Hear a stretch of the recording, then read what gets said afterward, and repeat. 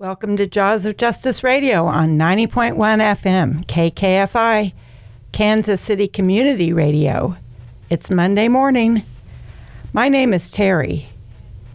Today, host Bev Livingston opens our hour as she speaks with Kyle J. Smith, founder and executive director of Determination Incorporated. The vision of Determination Incorporated is the ultimate end of mass incarceration by helping formerly incarcerated people start viable, hiring businesses. Determination Incorporated wants to empower formerly incarcerated people to seize employment and entrepreneurial opportunity in home building, home improvement, and affordable housing. We'll play the calendar in the middle of our hour. During the second half of our hour, Keith and Latara Carnes of KC Freedom Project speak with Bobby Bostic. Keith Carnes was wrongfully convicted and met Bobby in prison. Bobby was not innocent of the crime for which he was convicted, but he had been given a sentence of 241 years, making him eligible for parole when he would be 112. Bobby Bostic was serving the longest sentence in Missouri given to a juvenile for non-homicide offense. His case attracted considerable media attention in later years due to changing laws regarding life sentences for minors and the severity of his sentence. In 2021, a new law was passed in Missouri, and this allowed Bobby Bostic to apply for parole. His application was approved, and he was released on November 9, 2022. Keith Carnes was exonerated. Now, Keith and Bobby will speak with each other for the first time on the outside of the bars. On Jaws of Justice, we examine how to find justice in our society. Justice will not be served until those who are unaffected are as outraged as those who are. Now, our show. Okay, greetings, Kyle. May I introduce you as one of the most amazing guests I've interviewed on Jaws of Justice. We're about to share information, empowerment, and inspiration via Determination Incorporated. Good morning, Bev. Thank you so much. That is so kind of you, and it's an honor to be here with you. Thank you for being here. I want to get started with the mission of Determination Incorporated. I know that there was an introduction and it talked about what you do, but I'd like for you to just tell us about your mission and how this vision has come into execution and what you guys are doing at Determination Incorporated that makes you different than any of the other programs that are here for people returning from having been incarcerated. Absolutely. Thank you. So Determination Incorporated is a nonprofit that we started in 2018. And we have fancy ways of saying our mission, but the quick version is we help formerly incarcerated people start and grow businesses. And to your point about how we're different from the other amazing reentry nonprofits and programs that are out there, well, we're specifically focused on entrepreneurship. When I started the organization in 2018, I worked at a nonprofit out of UMKC called KC SourceLink, which acts as a central hub for all the entrepreneurial support organizations around Kansas City. And I got into that work interested in entrepreneurship as a pathway out of poverty and started to look around for a community that I could support. And I started to hear about reentry and how unnecessarily difficult it is for our brothers and sisters coming home from incarceration to reintegrate into their community. I'm sure I don't need to tell you this or tell this to your audience, but people face huge hurdles in terms of housing, employment, rebuilding relationships. It's just incredibly difficult after a season of incarceration to come back and have a fresh start. And unfortunately, our society holds so much against people who have a felony on their record. It's a scarlet letter that unfortunately people carry for the rest of their life. But as I was hearing these stories of how difficult reentry can be, I was also learning of formerly incarcerated people who were starting successful businesses after incarceration, and they were finding financial freedom and economic opportunity through entrepreneurship. So I said to myself, I wonder if we could do this better together as a community, if we brought together formerly incarcerated people in entrepreneurship and supported one another on that journey, and we took it from there. So every year since, we've done our best to better serve the folks who we have set out to serve. And we've also done our best every year to take one more step toward the vision of our organization. And that vision is that formerly incarcerated people, by starting viable hiring businesses, will help to solve the problem of recidivism and ultimately end mass incarceration. And that vision starts with people starting businesses that make money, that hire others, and we just build on that momentum from there. I really love the approach that you use, because taking the strength-based, high-touch, community-centric approach to helping second chance, entrepreneur-spirited people build financial freedom and intergenerational wealth through business ownership is the key to staying free, to being able to take care of families, to improve our communities, and to do the awesome job that I see being done out of your business at 1701 Troost. When I stepped into that building the day that I think I came there for either a round table or something that you were doing with the mayor, and saw how you have made that building, which I think you probably took that building on when it really needed to be renovated and some other things done to it. And I stepped into a place that was energized and warm and welcoming for people who need that second chance, who need for that person to take them under their wing and give them a community support system that says they have a place to go, grow, and make money by doing something that they have envisioned themselves doing. I mean, there's a lot of time on your hands when you're incarcerated, and it's not about just playing, sports and exercising and coming out all buffed up. It's about using that time to build a business idea or your future.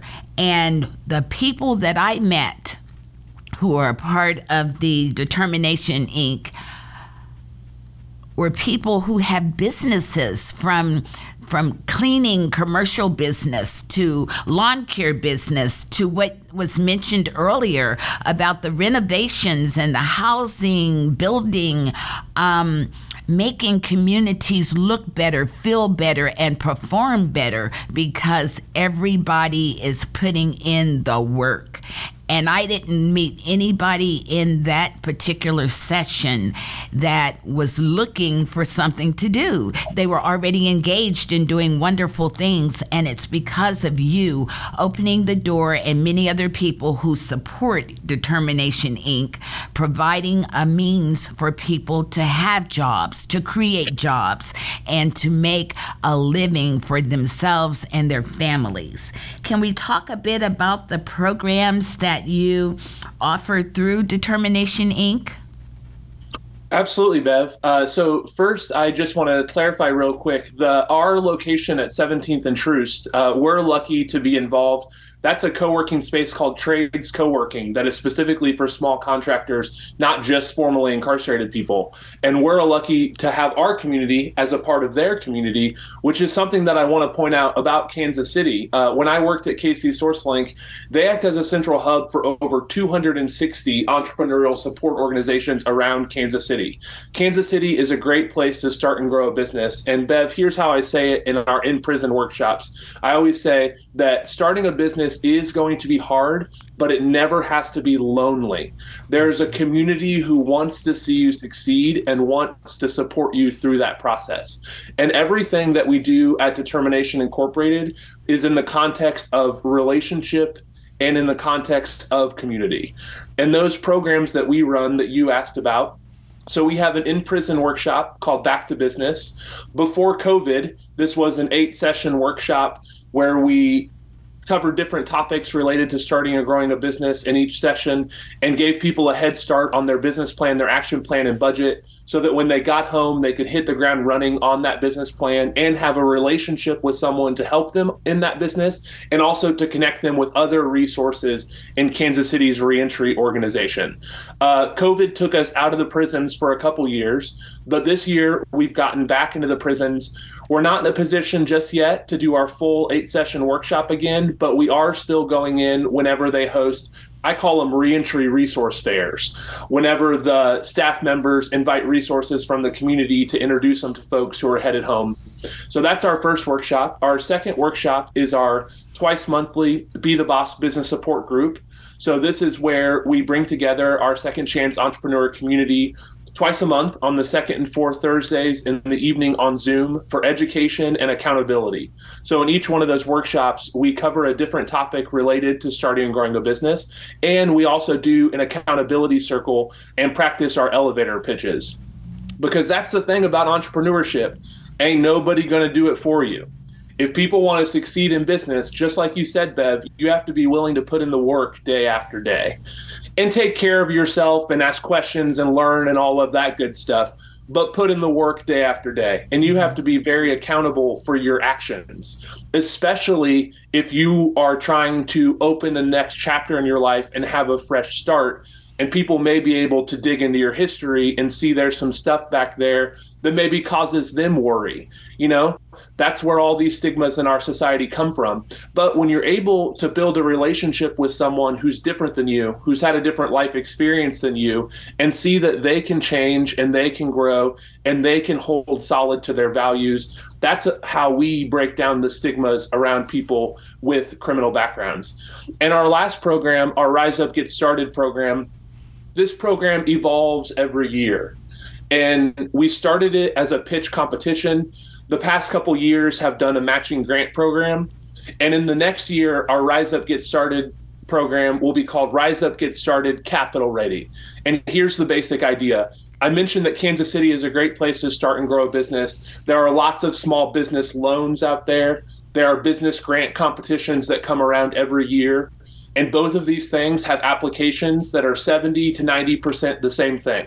So we're putting together a 6 to 8 month process where we can help the second chance entrepreneurs that we serve prepare for those opportunities by working on their business plan, by formalizing their business, setting it up with the government, EIN, business permit, all that good stuff, by working on their financial projections, their 5-minute video, everything that goes into these opportunities so that they can get capital to help grow their businesses. So that's what we're gearing up for in the next year. And I'll go ahead and say out loud, I know you'll give me a chance to do it again later, Bev, but if people want to follow our organization and learn about our programs, go follow Determination Incorporated on Facebook, LinkedIn, Instagram. You can sign up for our newsletter at our website, unlockeship.org. If you're paying attention to Determination Incorporated, you'll hear about the opportunities that we have coming down the pipe.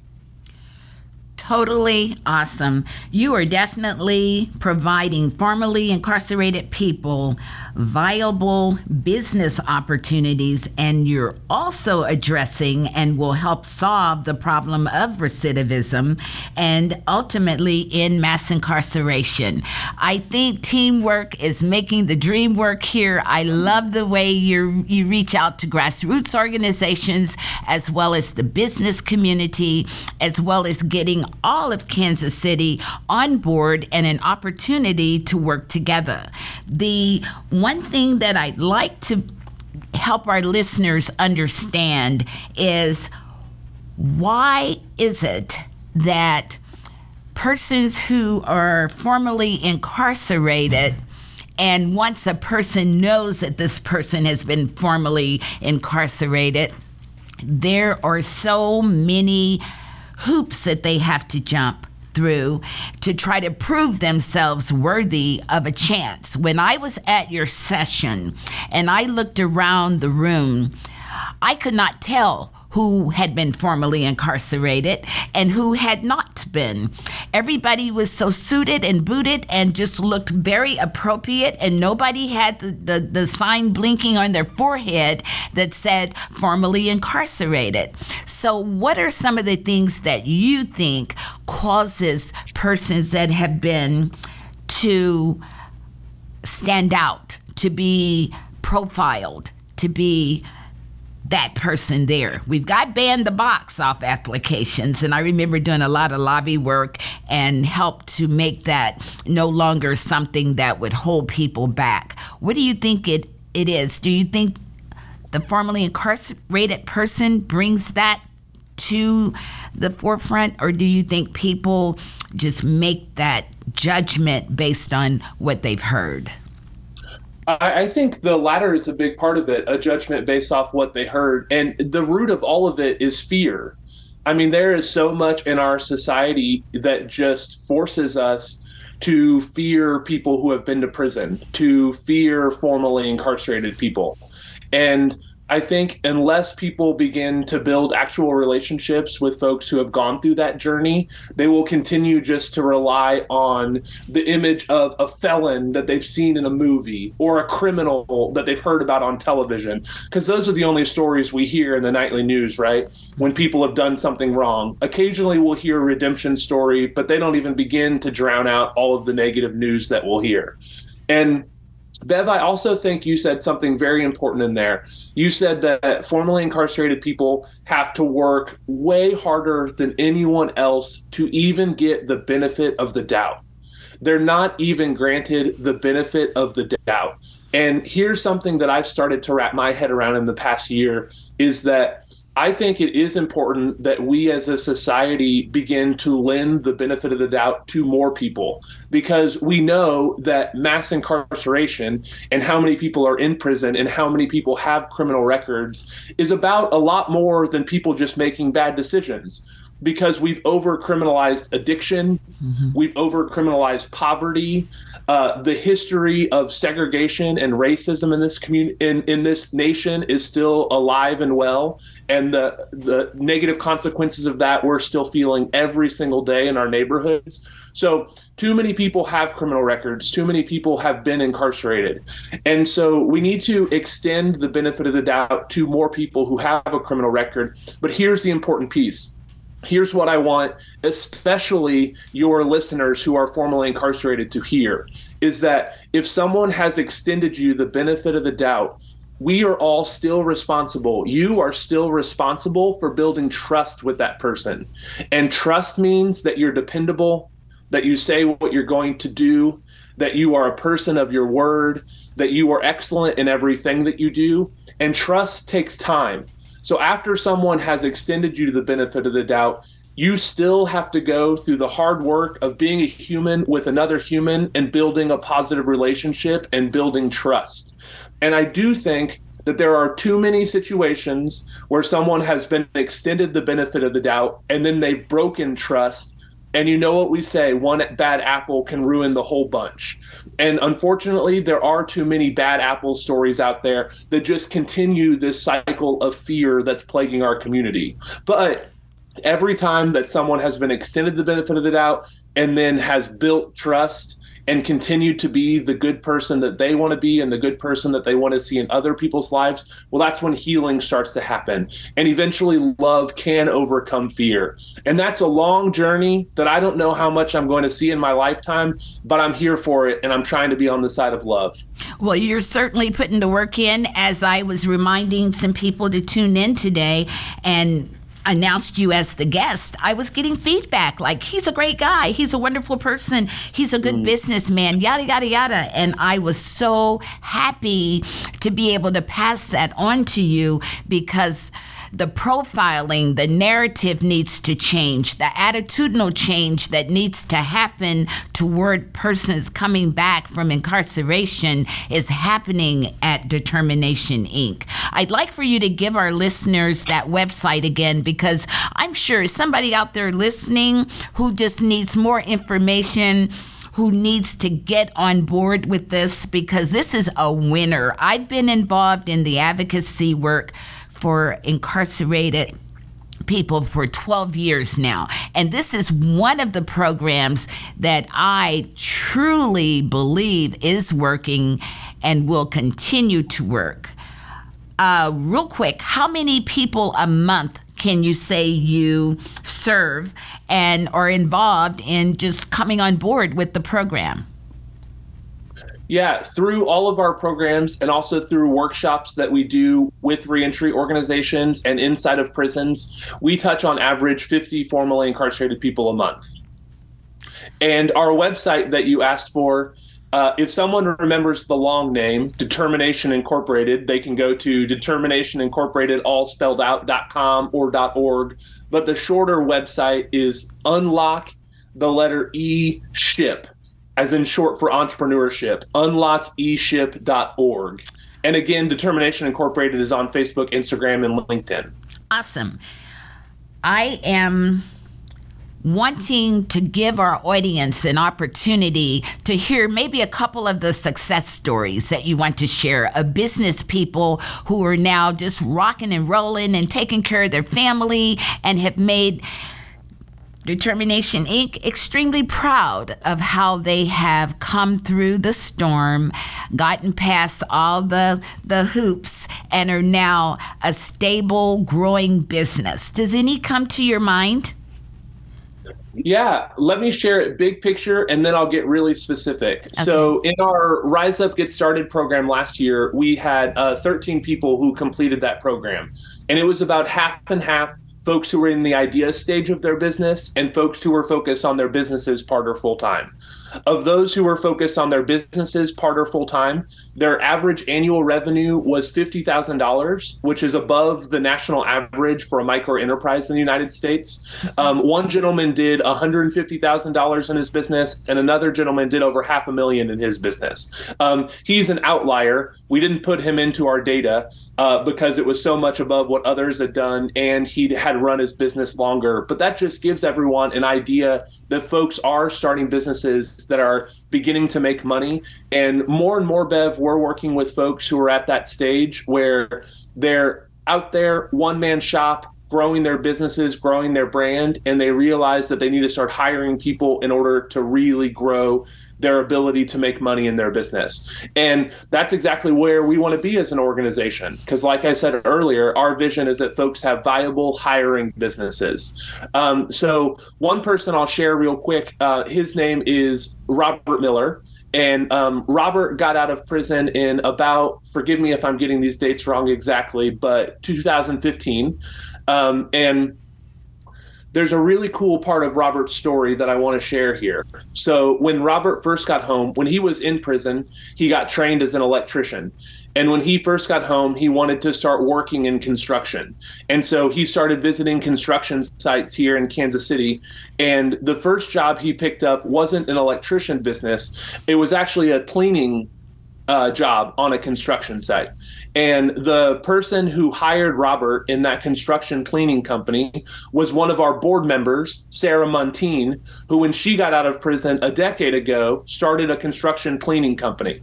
So a formerly incarcerated entrepreneur gave Robert his first chance home from prison, which is another beautiful example of our vision coming to life. So very soon after, Robert got his job in an electrical business doing construction and did that for about 4 years. And then last year, he stepped out on his own and started his own business doing electrician work. Rome Electric and Smart Home Automation is the name of that. And Robert participated in our Rise Up, Get Started matching grant program last year. And he's continued to grow his business and grow his revenue this year as compared to last year. And this year, he also, after finishing our program, went on to participate in another program in Kansas City's entrepreneurial community called Rising Trades. And I recently went to Robert's Rising Trades graduation and got to see the pitch that he was sharing with the audience there. And he was talking about the Rising Trade cohort is specifically about getting minority-owned construction businesses into green efforts. And so Robert has started exploring how to install EV charging stations for cars, for electronic cars, how to install those commercially and residentially. And he's looking at that as an avenue to grow his business. Awesome. So, Yeah, definitely a shining example of what our journey is all about. Well, we've got about 2 minutes left, and I want to also give our audience just a little bit of information about the Strong Start and let them know that opportunity awaits. You can't, make them get this. They've got to want it, but if they want it, it's there. So tell us about Strong Start in about 30 seconds, and then anything you want to wrap up with. We've got 2 minutes. Absolutely. So Strong Start is our newest program that we just started piloting. So it's been our goal since we launched the organization to start a business ourselves so that we could hire people right when they get home from prison. And so we've started piloting that business this summer. It's called Strong Start Make Readies.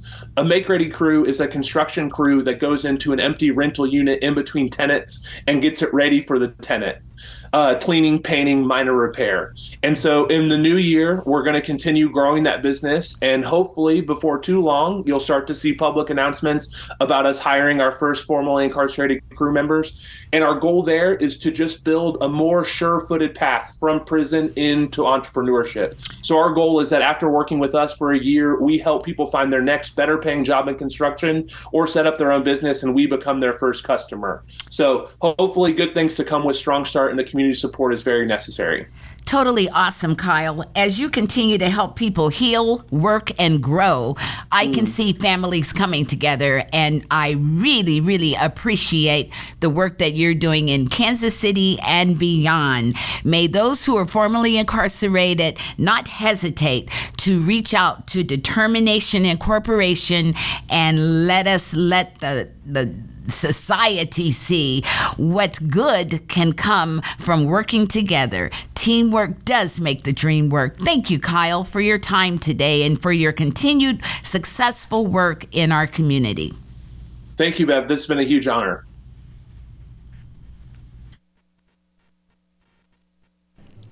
Did you know your business or organization could be sponsoring this episode of Jaws of Justice Radio? Learn more at kkfi.org/marketing. Let's explore, let's question, let's decolonize together on Ebony's Bones. Tune in every Wednesday from 6 p.m. to 7 p.m. on 90.1 FM, KKFI, Kansas City Community Radio. KKFI is the Kansas City area's independent, non-commercial community radio station. We seek to stimulate, educate, and entertain our audience, to reflect the diversity of the local and world community, and to provide a channel for individuals and groups, issues, and music that have been overlooked, suppressed, or underrepresented by other media. And that is the KKFI mission statement. Thank you for listening. Now the calendar for the week of December 12th. Legal Aid of Western Missouri provides free civil legal services for low-income and vulnerable people in Jackson County, Missouri. Interested individuals can call 816-474-6750 to apply. Moms Demand Action for Gun Sense in America is a very active group of mothers and others. You can learn where their virtual meetings this week will occur at momsdemandaction.org. Wednesday, December 14th at 5:30 p.m. is the Kansas City Vigil for Victims of Gun Violence at the intersection of Westport Road and State Line, Kansas City, Missouri. You can gather with moms from the KC metro area, including Johnson County, Wyandotte County, Kansas City, Missouri, and North Kansas City to honor the memories of the Sandy Hook tragedy and all victims of gun violence in our communities. You're encouraged to bring your own signs. Battery candles will be provided. RSVP at act.everytown.org. Today, Monday, December 12th at 6 p.m., Moore Square Monthly Issues to Action meeting is online. This is held every second Monday of the month. Leaders and members from across the metro gather online to advance racial and economic equity. The meetings are open to anyone who's interested in getting involved. The Zoom link is available at mooresquare.org. Friday, December 16th at 11 a.m., the Community Justice Coalition Call is sponsored by Empower Missouri. For more info, go to empowermissouri.org. A list of services, meals, and hotlines specific to sheltering is available at lawrenceprogressivecalendar.blogspot.com. That's updated daily. My name is Terry, reminding you that these events and more can be found on the Jaws of Justice radio page on the KKFI website, kkfi.org, as well as on the Jaws of Justice Facebook page. Stay safe. Thanks to all our listeners. Stay close to your dial and stay well. We'll now return to our show. Hello, everyone, and thank you for tuning in to KKFI 90.1 FM, Jaws of Justice. I'm your host, Keith Carnes of the KC Freedom Project, with my co-host, Latara Carnes. Yes, thank you. Thank you, Keith, for having me. I really appreciate you allowing me to be in on your show today. It's very special for me to be here with you today, seeing as though you yourself was innocent, wrongly convicted, just recently released from prison. So it is a blessing to be here doing the show with you today. Yes. Me and my friend Bobby Bostic did time together. He did 27 years. I was locked up on a wrongful conviction. He had the juvenile. In fact, his case made the Bobby Bostic law. Is that right, Bobby? That's right, man. It was an uphill struggle, but by me being sentenced at that age, as you mentioned, I was given more time than any juvenile in the history of Missouri. And the lawmakers saw how much of injustice that was. And with the help of the judge who sentenced me coming back, they changed the law and it allowed any juvenile who was given over 15 years to be able to go for parole in 15 years. So that was a blessing for all of us to get that second chance. Right. So let me say something real quick, Bobby, because people here in Kansas City, Missouri, they're not familiar with you and your case because your case is out of the St. Louis side of Missouri, okay? So for our listeners here in Kansas City, Mr. Bobby Bostic, at the age of 16 years old, was sentenced to 241 years in prison, which we know is like life without parole. And Mr. Bostic, if I read correctly, you would have not had parole that case until you were what, 112 years old? Oh, yeah, it was 112 years. At first, the day I was sentenced, when the judge sentenced me, she told me I would die in the Department of Corrections. And she said, you don't go for parole till the year of 2235. So at first I couldn't go for parole till I was like 212 years, right? But in time, the government changed it when the United States Supreme Court released a decision called Graham versus Florida, which said if you had a non-homicide, you couldn't have life without parole. But Missouri switched it and took 100 years off for parole purposes. And that allowed me to go for parole when I was 112. But we all know that I can't live to be 112. But Missouri played word games and said, okay, well, you don't have life without, you just got a living death sentence.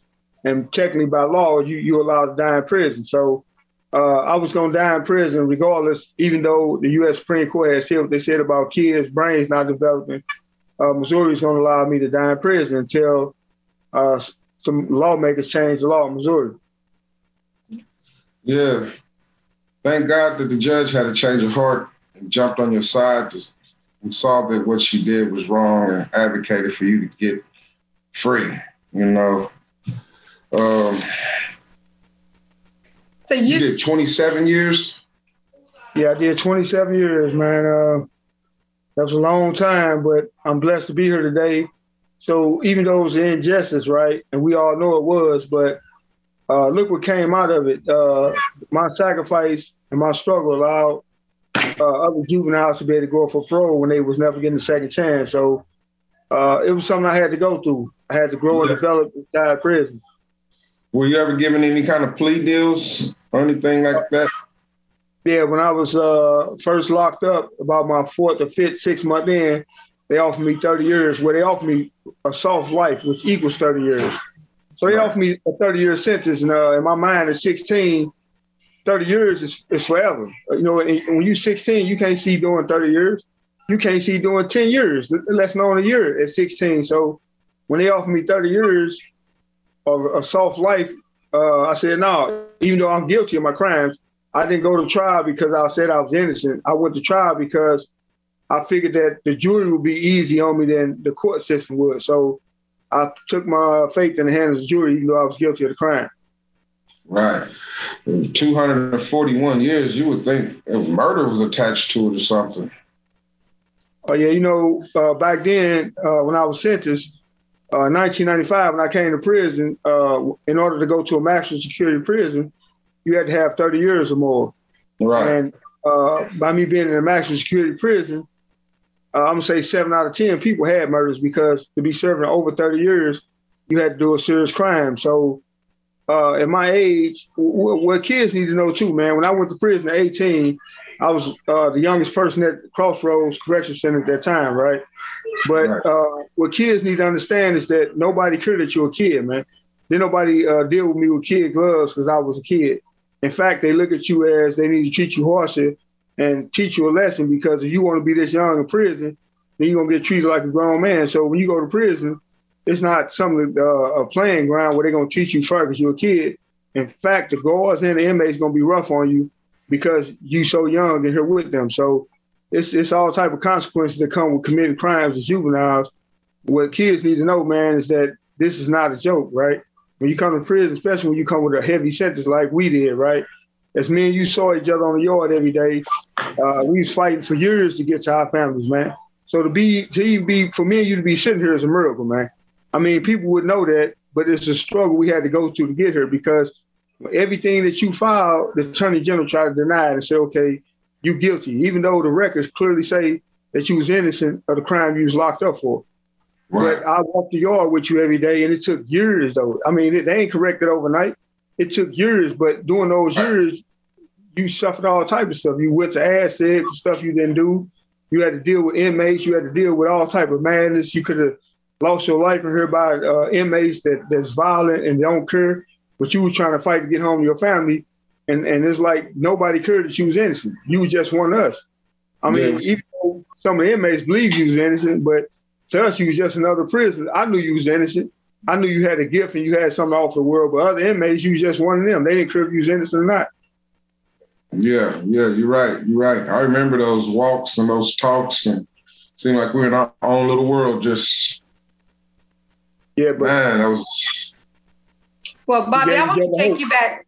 I want to take you back to something that you said, okay, which is very important. You sent a message to our youth, okay, and I want any youth who is listening, or anyone who is listening that has, youth in their family, please go back and play this interview for them, because youth need to know trouble's very easy to get in, but it's hard to get out of. And at the age of 16, you were sentenced to 241 years in prison, okay? That's a long, long time. And you were sentenced to that for a non-homicidal crime. And you were the youngest teenager, correct? That had a sentence as such. And so, we need the youth to know that this can happen. This can happen. If it happened to you, it could happen to them as well. Right. Along with wrongful convictions, being overly charged, constitutional rights being violated. There's so many different ways that the system can trap you for decades and decades. And the younger, the better is how the system looks at it, because they know the younger you are, you're going to be quicker to go play basketball or be sidetracked and not try to fight to get out of prison. It's the youth before you get off the porch. What were you saying, Bobby? As to the youth, right? This from the heart and soul, right? To the young kids, it's rule number one that the young kids don't follow, is to listen to your mother, right? We often rebel against our mothers because we feel like she old-fashioned or she don't know what she's talking about or whatever, right? She tell you don't get in the car with that guy. Your mother always say don't ride with that friend there. He a bad seed. She don't want you to go with him. We jump in the car anyway. When we get locked up or something, our mother is the first one there. She don't tell you, I told you so or nothing. She has to be there to support us, right? Our mother's our first teacher, right? So if this lady taught you out of the womb, she only got your best intentions in heart. So the problem with the younger generation is that we often disregard our mother and we run the streets and do what we're doing. But the very people that we run the street with don't have our best interests at heart. But our mother loves us though. So we listen to our mother. That always keep us safe, man. So I know people don't want to hear that as youngsters. It's like, man, I'd rather ride with my friends and do that. But your friends, man, ain't finna do time with you. Your mother is. I'm saying that's another thing about doing time, right? Keep all us that was in prison, we don't do time by ourselves, man. Our families do this time with us. Our wives do this time with us. Our kids and our grandmothers, they all do time with us, man. They hurt too. They long for us to get here, man. We don't sit in the cell wanting to get out by ourselves. We got people on the outside fighting for us and spending money, coming to see us. They hurting. So our crimes, like me, I'm guilty of my crime, right? I call myself robbing somebody that was out doing good. I didn't know what they was doing, but it don't matter what they was doing or what my excuse was. I robbed somebody for their hard-earned money. So in my mind, I was going to gain a quick dollar, right? But when you end up committing a crime, you lose everything, because when you get locked up, your family got to try to get you a lawyer. They may have to mortgage their house. You got to buy a TV, a radio, commissary. You got to get all this stuff coming through the door. So whatever little $1,000, $2,000 you're going to gain for that crime, you're going to spend that and more in your first week of incarceration. So committing crime is not worth it. Crime doesn't pay, man. No matter what nobody say. When you sit in that law library and you sit next to these dudes who may have 60 years because he sold drugs for the third time in the school zone. He got 60 years with no parole. So it's some people that setting up with us keep they had life without, or the equivalent life without, for selling drugs. It wasn't always violent crime. So when you sitting next to these dudes and they fight for their life, you realize the impact of crime, how quick the system can catch you up. And then when you stuck there, it's so hard to get out, man. Me and you was the exception to the rule, man. We know so many people that didn't get out. They're still fighting. So it's hard, man. It's a David against Goliath battle, man. Right. Discipline, patience, God, prayer, all that's real. Man. It counts. That's all we had, and that's all we walked the yard with every day. And we held on to that, and we kept each other strong with that. And we crossed. We was from two different cities, man. People in prison, they tend to hang with cliques. People from St. Louis hang with St. Louis people. Me and you from different cities, but we had a common bond, man. And that was faith getting out of prison. So we crossed those boundaries, got together as friends, walked the yard every day, and our hope and advice was books, faith. And it gave we just being around each other with them type of spirits, man. We kept our hope alive just by feeding each other that hope and faith, man. And that's what got us to the other side, man. Right. And as far as these kids and trying to get them before they get off the porch and make those mistakes, it can cost them their life or decades in jail. We got to focus and tap in on skill sets and what we can do in these schools. To tell you the truth, I really feel like in the urban schools, there should be classes for kids, tests and everything else. Now, I got a website out there, right? I would like everybody who's watching this, the website is called Juvenile Lifers Without Parole Speaks. And that website, Juvenile Lifers Speaks, Juvenile Lifers Without Parole Speaks.org.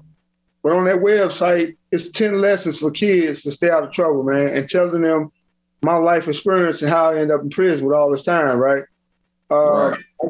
Also, I'm working with a juvenile administrator and a St. Louis school, city public schools, about a class called How Do We Change the World, right? Instead of sending kids, suspending them, you create classes that teach them that they can have power.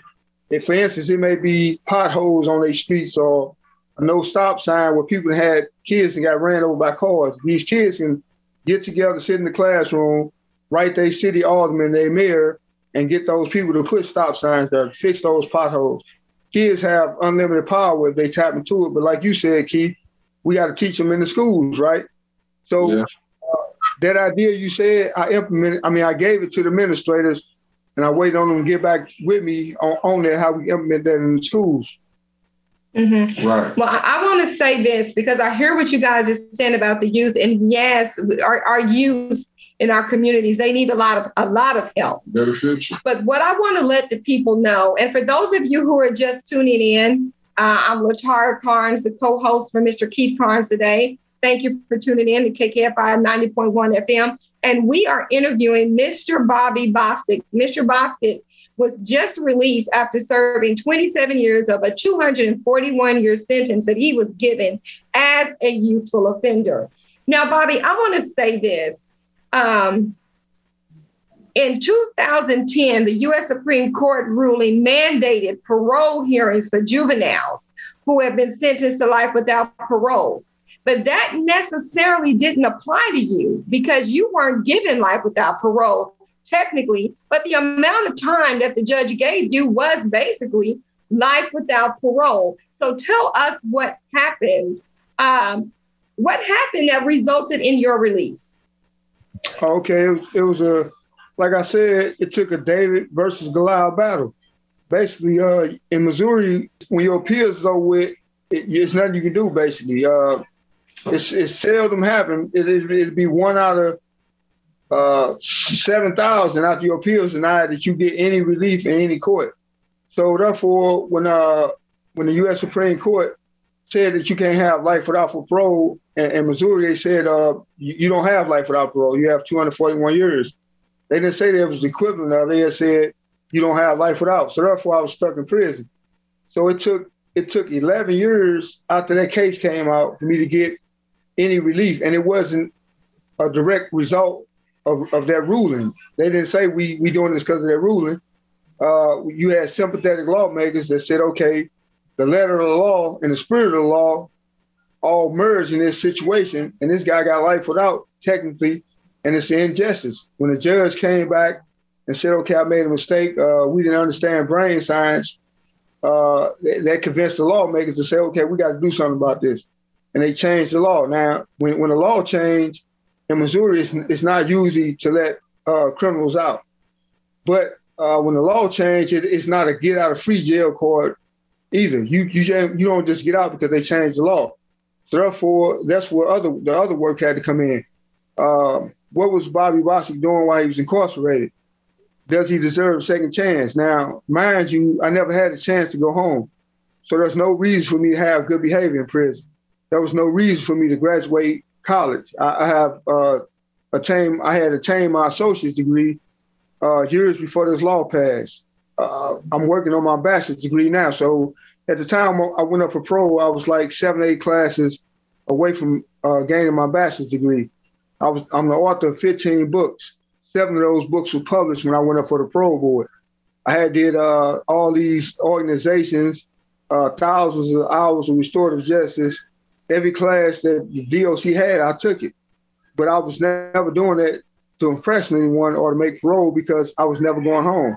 I was never going in front of the parole board. So despite me never going home, I had changed my life, man. So the system don't rehabilitate the man. The man rehabilitate himself.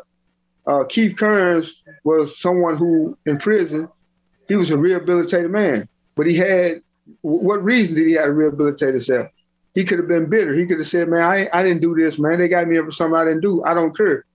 You want to treat me like that, then I'm going to be like this. That's what most guys did. That was innocent. They just turned it out and just said, okay, and became ignorant themselves or violent themselves because they feel like, okay, nobody don't care. I'm here for something I didn't do. I don't care either. But he did the opposite of that. When I saw Keith Carnes, he'll be walking with his Bible. He lived this word. He lived what he was trying to live, and he had to live in faith to get home, man, because it was a hard battle. And I salute you, brother, for holding on and getting out there. And you look good on the other side, bro. Right on, man. So do you. So do you. You were mentioning lawmakers, and I was want to salute those Republican Nick Schroer. Is that how you pronounce it? Yeah, Barbara Washington. Yeah, they co-signed the bill, man. Yeah, a big part of this being successful. Yes, and you know what? I most definitely want to send a big shout out to Barbara Washington. She's a state rep who is now actually a senator. And so she's done some great things in Kansas City. And to know that she actually played a part in this is really awesome because I didn't know that until I went to research your case. So Miss Washington, if you're listening, thank you so much. And Nick, thank you too, as well. Because had they not done this, you would not be free sitting here doing this interview today, probably. So most definitely. So Mr. Bostic, moving forward, I heard you mention a website that you have. Can you give that website to the listeners so that they can know and they can go back and look at your website and see what you're doing now that you have regained your freedom? It's like if you look at my Instagram, I just released a video now. You have mentioned that you have a website, okay? Yeah. Can you go ahead and give our listeners, tell them how they would get to your website, what your website address is, and then tell us a little bit about your website and what you're doing now that you're a free man. Okay. My website, years ago, as far as I wanted my situation to be known to the world about what was going on and what I was doing to fight my fight for prison. So with the help of outside supporters, I created a website called freebobbybostic.com. On that website, I was just listing my accomplishments and what was going on with the injustice of a 16-year-old being given 241 years for a non-homicide crime. Eventually, that turned into Free Bobby Bostic on Instagram and Free Bobby Bostic on Twitter. Those social media handles was just to let the world know, like, this is what was being done for us to fight for this guy's freedom, and this is what he's doing to fight for his freedom. Okay. Well, you know what? I know that we are coming close to the end of the show. So, Keith, Mr. Carnes, I'm going to let you take over and get ready to close us out. But, Bobby, I personally want to thank you for coming on the show today. I appreciate you. I wish you the best. Of course, if there's anything that the KC Freedom Project can do to assist you in any of your endeavors, please reach out to Keith and I and let us know, okay? Okay, I appreciate it, Keith. And Latoya. Yeah, it's good seeing you too, man. We got the link up. I'm gonna have to come up there. You come down here. But I'm glad we free, man. We got to get back. There's so many different ways to do it. We got to do it because we done fought this battle together. It ain't over. It ain't over, man. We got people we left behind that we got to try to help get out too, as well. To all the viewers, also, I hope that y'all can check out my books. They're on Amazon.com. I have 8 books out on Amazon.com. Please support that and just follow me on social media at Free Bobby Bostic. Okay. And everyone, we want to thank all the listeners for the support and for tuning in. For tuning in to the show. And Keith, you did a wonderful job. It's your first show. You did a wonderful job. Bobby, I think he did a wonderful job. What you think? I think we did. Hey, Keith, did your Everyone thing. Did. First show, man. I salute you, bro. So everyone, thank you for tuning in. Man. Take it easy. Thank you for tuning in to KKFI 90.1 FM. Thank you. Thank you, everyone.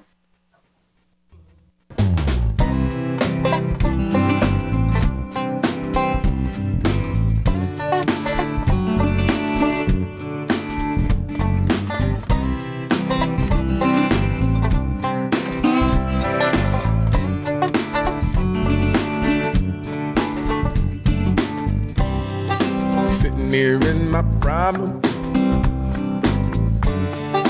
What am I gonna do now? Am I gonna make it? Some way, somehow. Well, maybe I'm not supposed to know.